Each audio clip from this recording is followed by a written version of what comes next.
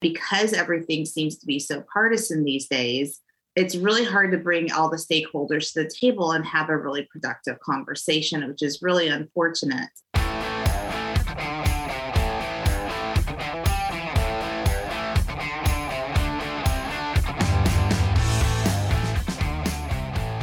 Hey, welcome back, everybody, to Cabot Talks, the occasional brother versus brother debate about politics in California. Did I say that right, John? Brian, you always say things so eloquently.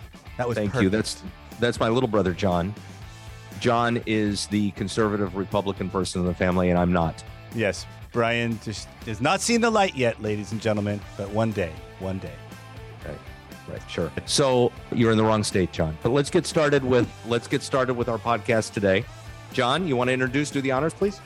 Yes, thank you. It is my pleasure to introduce a very special guest of Cabot Talks today, Marva Diaz. I've known Marva for many, many years back in the state capitol days. Marva is incredible. She is the president of Marva Diaz Strategies, but she's also the co-editor of the California Target Book, which is the go-to publication for what's happening in California races. She has more than 23 years of experience both in the public and private sectors, on the left and the right. I remember working with Marva, knowing her back in the day when we were dealing with the minimum wage issue. She was working with Assemblymember Sally Lieber, if I'm not mistaken, and I was with the Restaurant Association. So we were a little bit on opposite sides, just like Brian and I tend to be once in a while. And it's great to have Marva back. She has worked not only with folks in both union organizing, but she's also worked with business groups. And I think starting her own business, she realized she understood and she saw the light a little bit more towards the middle as well. But Marva's great. She has managed more than 600 campaigns, both at the state and local level. She understands strategic planning. She understands what it takes to be a job creator, but she also understands what's happening in terms of the majority of our state, which is on the left. So Brian and I thought this would be a perfect guest. It's great to have you. And Marva Diaz, welcome. Thank you so much for having me. I'm excited to be here. So let's kick off by starting talking about where we are right now. So we're recording this at the very end of March, beginning of April of 2022. We're talking about the state of politics in California. We've got this great resignation. Last I counted, there was about 28 people who were either leaving or had left, and their seats are up for grab. We've got a new redistricting plan in place. We've got some of these races are interesting because they look like Dem v. Dem. And let's just sort of go through where we see things now. And Marva, why don't you start by telling us, your personal perspective on things? Sure. Happy to. Thanks again.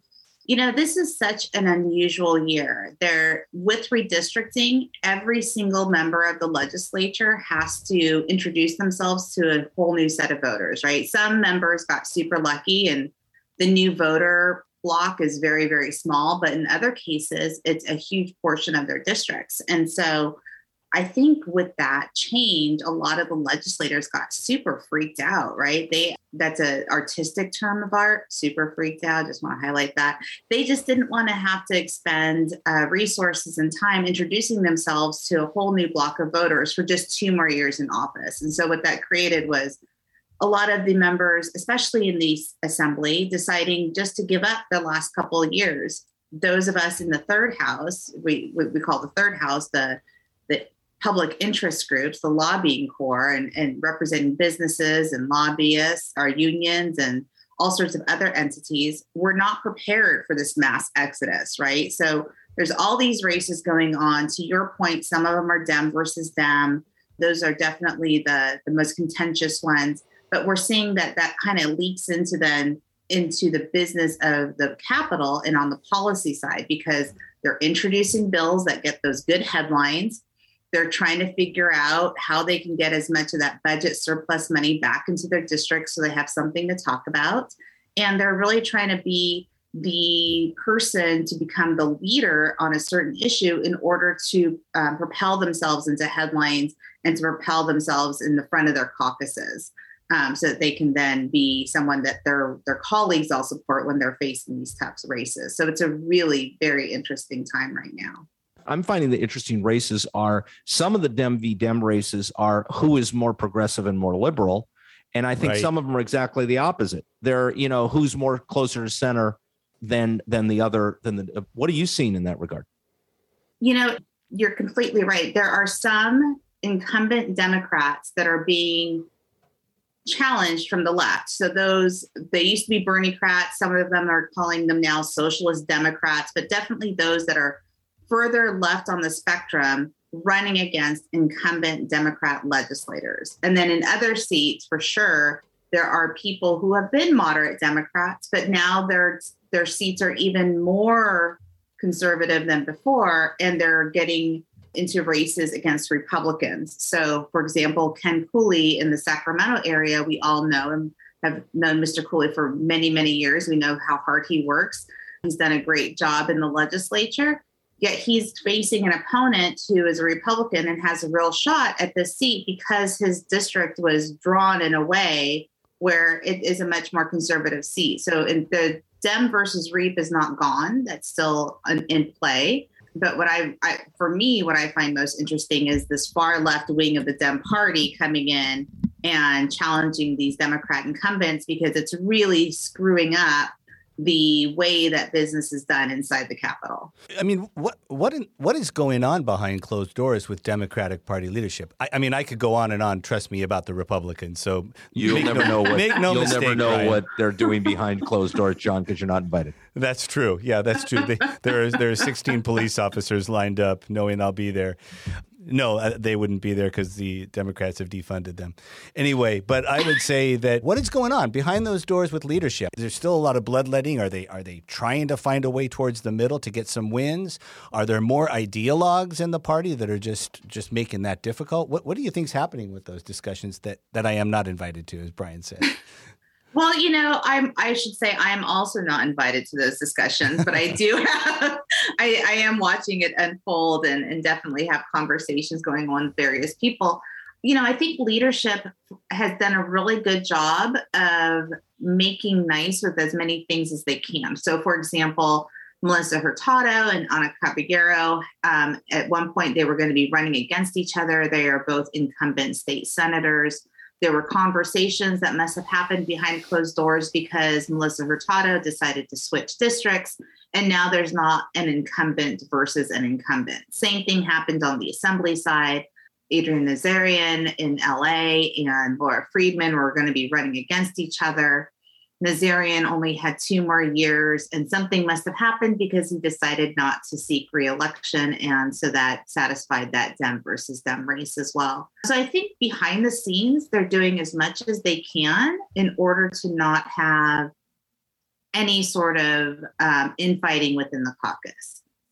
Well, Another thing that I think is happening behind closed doors, which is probably the most interesting for you guys, is, there is this wing of the Democratic Party that's not as mainstream as the members of the legislators themselves. And I think it's a hard line for them to walk in order to be responsive to their districts, but then also not ruffle the feathers of the Democratic Party leaders too much.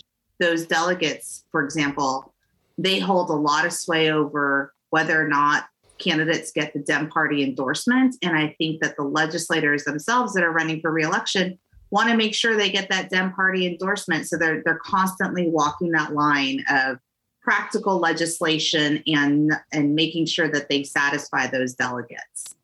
Well, I was gonna go back to the Nadreen Nazarian Laura Friedman race, which was, going to shape up to be a very expensive one. And you've got Nadreen who's got 2 more years, and I think he made a wise decision to step down now and not run for a second term or his final term, really his 6th term.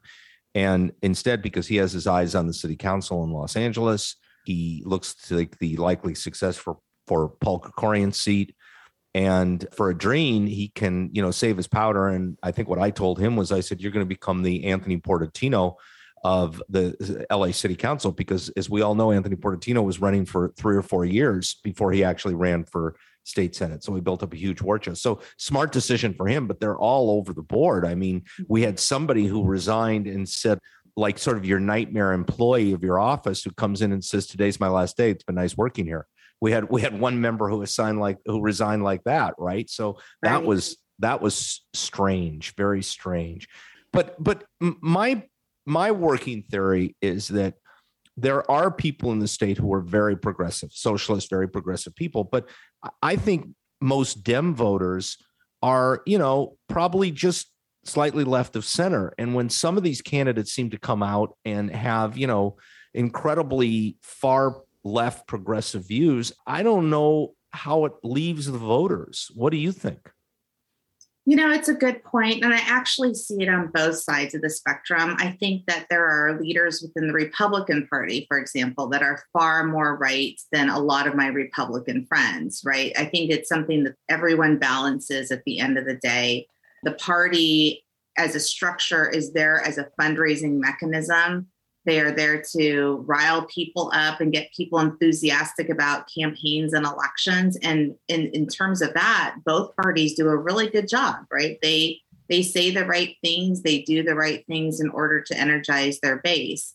But it is a tough time to be a California state legislator because the parties have seemed to move in extreme direction both ways. So everything seems a little bit more extreme these days. Everything seems more partisan than it used to. And maybe I'm getting old because I'm thinking about the good old days. But when I first started as a staffer in the legislature, yes, I staffed minimum wage bills, which are hugely partisan. But I also worked on a number of pieces of legislation that were substantial pieces of policy where we had to work with both Democrats and Republicans. And that is a very hard thing to do these days. I don't see it happening on any of the fronts.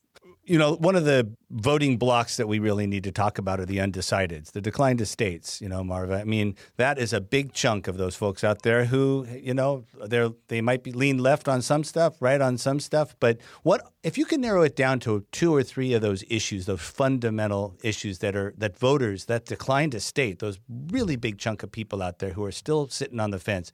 What's that going to be? What are those issues going to be this year that are really going to draw people in, that both the left and the right are looking at? Yeah, I think it's housing and homelessness is really at the top of the list across the board. I think Democrats, Republicans, undecideds, they all see this as a problem.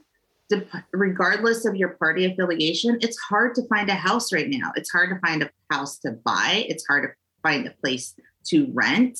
There's just simply not enough options. And I think it doesn't matter if you are, making $500,000 a year or $50,000 a year. It's just hard to maneuver.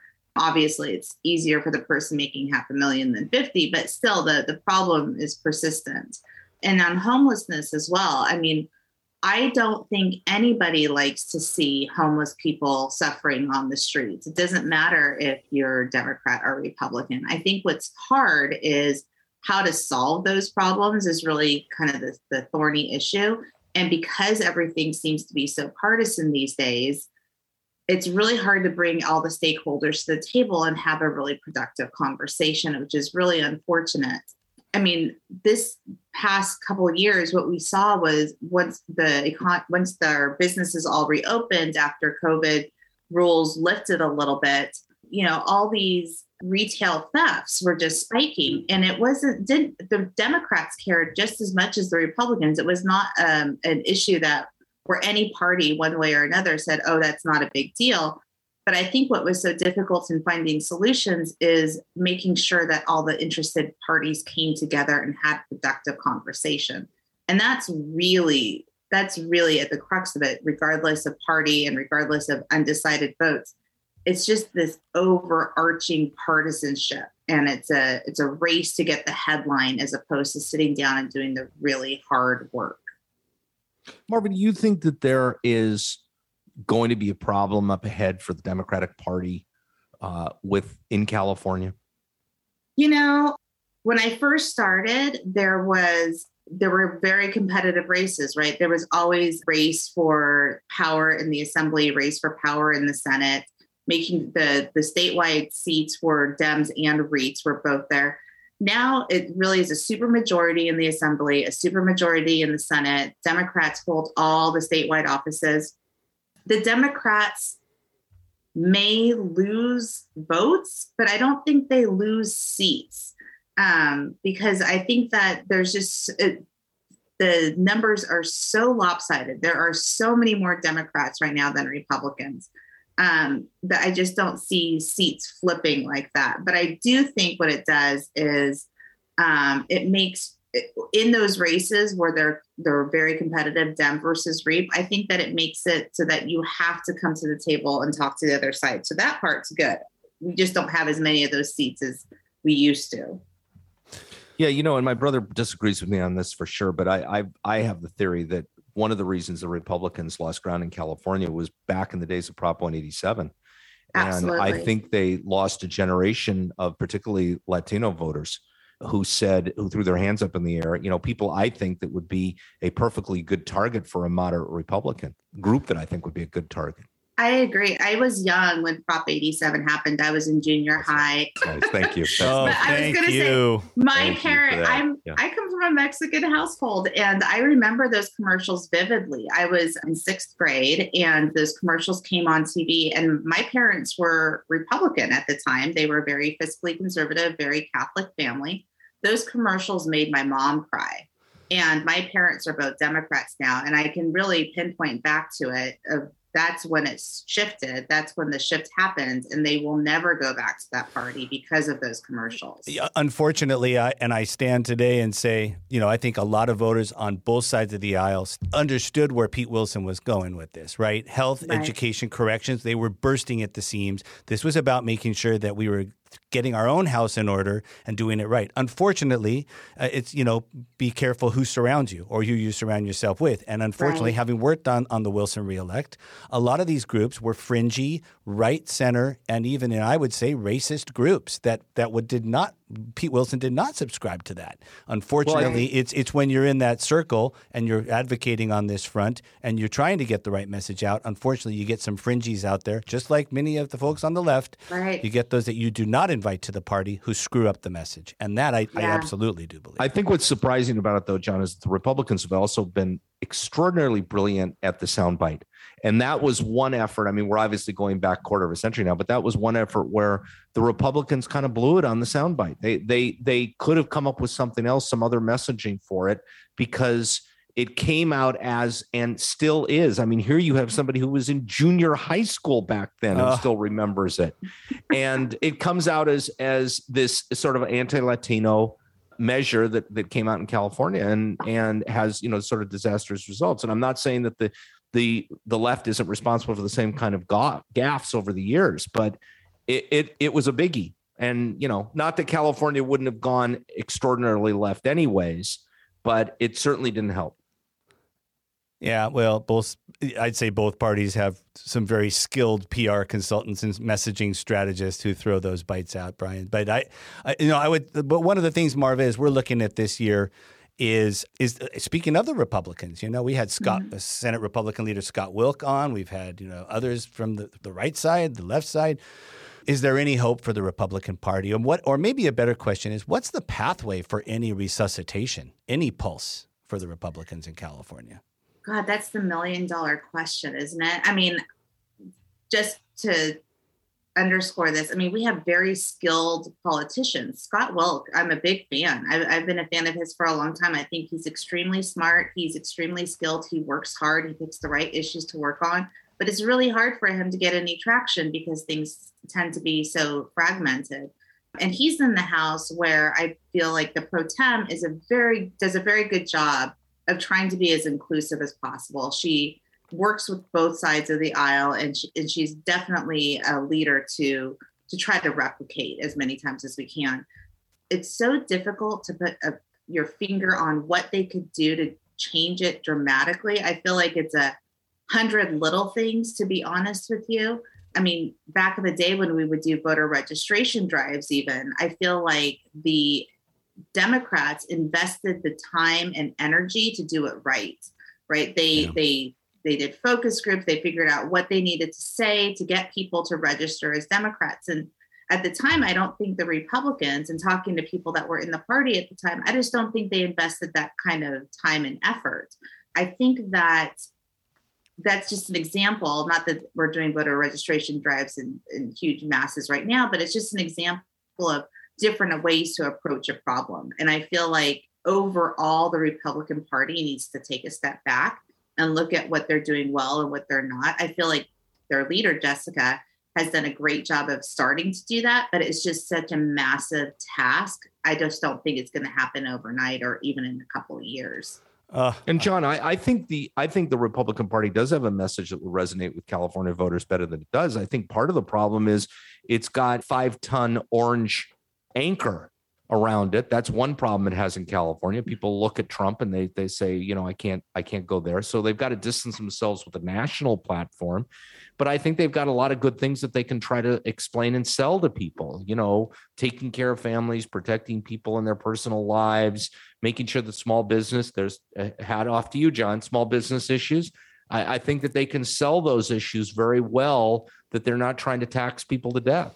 And I think that is an issue, a good message that they can deliver. I just, you know, I agree with Marva. I don't know how you package that and start messaging it, but it's out there for somebody, some skilled person to take on. Actually, I'm weeping some crocodile tears right now, but it has nothing to do with the Republican Party. It's I'm still thinking about Marva was actually in junior high school when I was working on Pete Wilson's reelection. I'm going to have a hard time I'm going to need therapy for that one. I think Brian might too. Good Lord. No, I'm just old. Marva, let's talk about just some of the ballot measures for this 2022, you know, November cycle. What is going to be, what's hot? What do you think is going to be on voters' minds? What's going to be on the ballot, do you think? And what do you think is going to be the outcome, if you can predict that?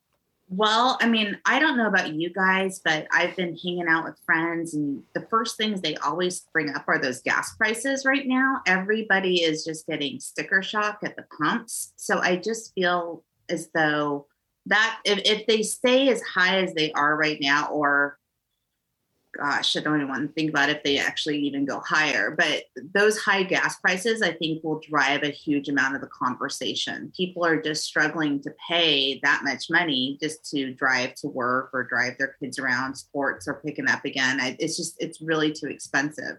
I can tell you, in my car, I spent $120 to fill up my tank the other day. It was quite the ouch. Hey, I know there's global factors involved, but look, the gas prices are going to continue to surge.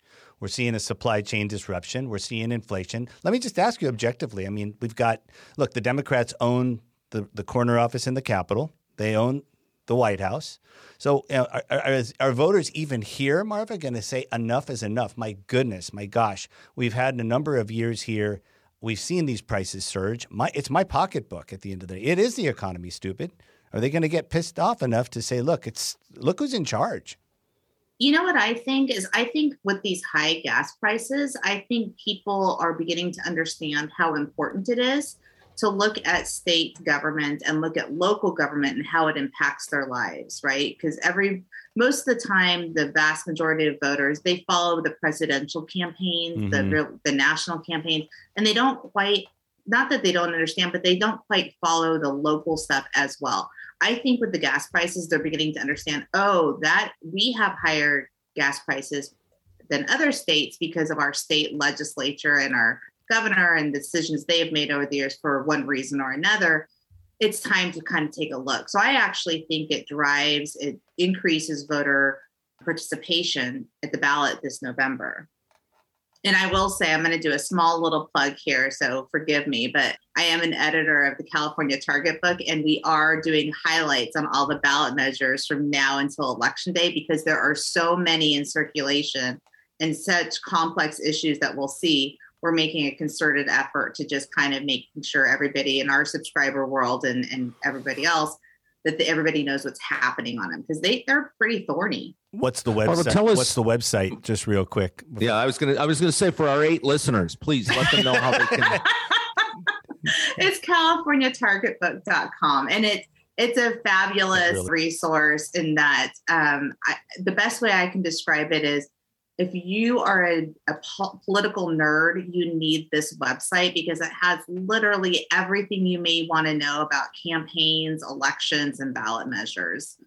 It's Marva, this is too much information for me sometimes. No, that's okay. My mom right now, our mom's sitting there right now writing down. If she only knew how to go online, I'm sure she'd be there at this moment.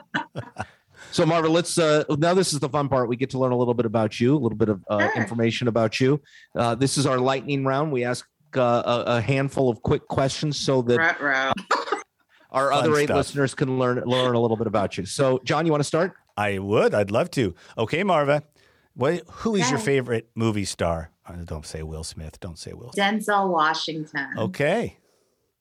Yeah. So, if you were going to go on a trip right now at this very moment, you got in your car, you drove to Sacramento International Airport, where would you go to? Anywhere in the world. Italy with Denzel. How was Mrs. Denzel feel about that? It's fine. She can come too. Not a home wrecker. Just want to spend some time with my favorite star. She's the equalizer. But your favorite comfort food, whether it's with Denzel on a road trip. Oh, popcorn, buttered popcorn. Yum. Can't beat it. In fact, now that I've said it out loud, I'll probably have to go make some after this. If you could own any car, what would it be? Oh, well, here's the twist on that. I'm actually not a very good driver. So I wouldn't spend a lot of money on a car because I'm honestly, I'm the worst at parking. I hit 2 dumpsters last year alone. I hit that pole at the gas station. Yeah, I can see your eyes getting bigger. I'm just not a good driver. What I would do is I would get a driver if I had and it wouldn't matter what kind of car because I wouldn't be behind the wheel. Okay, when you weren't turning off the TV from Prop 187 commercials, when you were in junior high, what music were you listening to? What was your favorite band or music? Oh, I was a throwback kid. I have older brothers and sisters, so I had all the Beatles albums, and I have most of it all memorized. The White Album was my go-to after school. Wow. Brian used to play the Beatles like to where the doors would come off the hinges in his room with his. See, we have something in common. That and a complete different generation, but that's okay. We've got that. What was the favorite meal that your mom would make? That's a tough one. Oh, she makes really good chicken and dumplings. And I don't know how she does. I've tried to replicate it. She does it so fast, and I've asked for the recipe, but she measures everything in her hands. So it's 2 handfuls of her, She doesn't spices. want you to know the recipe because she wants to be relevant to you for the rest of her life. She doesn't want that. She does not want you to know. I'm pretty sure that's true because I've asked her a few times, and it's really just depends on what she has on the fridge. And she throws it together somehow magically, and it's always delicious. Just so good. Favorite cartoon character? That's a tough one. I was a big fan of the Smurfs. Okay. Okay, So a lot of bad things came out of COVID, but tell us one good thing that happened to you as a result of COVID. I actually really loved having my kids home with me during the school day. We did themed lunches where, we would get a country and we would do all the food of that country and we would play music videos from that country and things like that. And then we had fashion lessons where we'd all sit down and we'd watch Queer Eye for whatever they were in the world, Queer Eye Japan or whatever. And it was just kind of fun to hang out with them and have these lessons that I put together for them in addition to their regular schoolwork just to keep them engaged. And so those are kind of the things where I never would have had that opportunity before. And it was really fun. We still talk about some of the things we did back then. And we made the best of it for sure. John, last question for you. All right. Who is your hero of all time? The person you look up to? Gotta say my dad. My dad he was a chemist. He's a research chemist, had a PhD in chemistry, the first in his family to go to college, go through and get a PhD, and was just really hardworking and still somebody I talk to quite frequently. And yeah, I look up to my dad. Well, I have a lot of respect for that. Thank you very much. And thank you for being with us. John, final comments and thoughts from you? Marva, wonderful, wonderful having you with us. Thank you for putting up with my brother. Thank you for putting up with me a little bit. And it's just great to have you on. And again, if people want to check out certainly your website with Marva Diaz Strategies, as well as the California Target Book, how can they check that out? Here's the egregious plug time. Absolutely. I'm going to drive everyone to the CaliforniaTargetBook.com website. It is really a fabulous resource. Everyone, you are welcome to email me with any questions, marvadiaz@gmail.com. I respond to everyone. And I just want to thank you guys. You are so wonderful to be around. Thank you. Thank you so much. And thanks for everybody for listening. Thanks so much for tuning in to Cabot Talks, everybody. Thanks for listening to Cabot Talks. If you liked what you heard, give us a positive review, a thumbs up, a high five, whatever. Leave a comment, share, and subscribe. We're two brothers, two opinions, one California. Cabot Talks.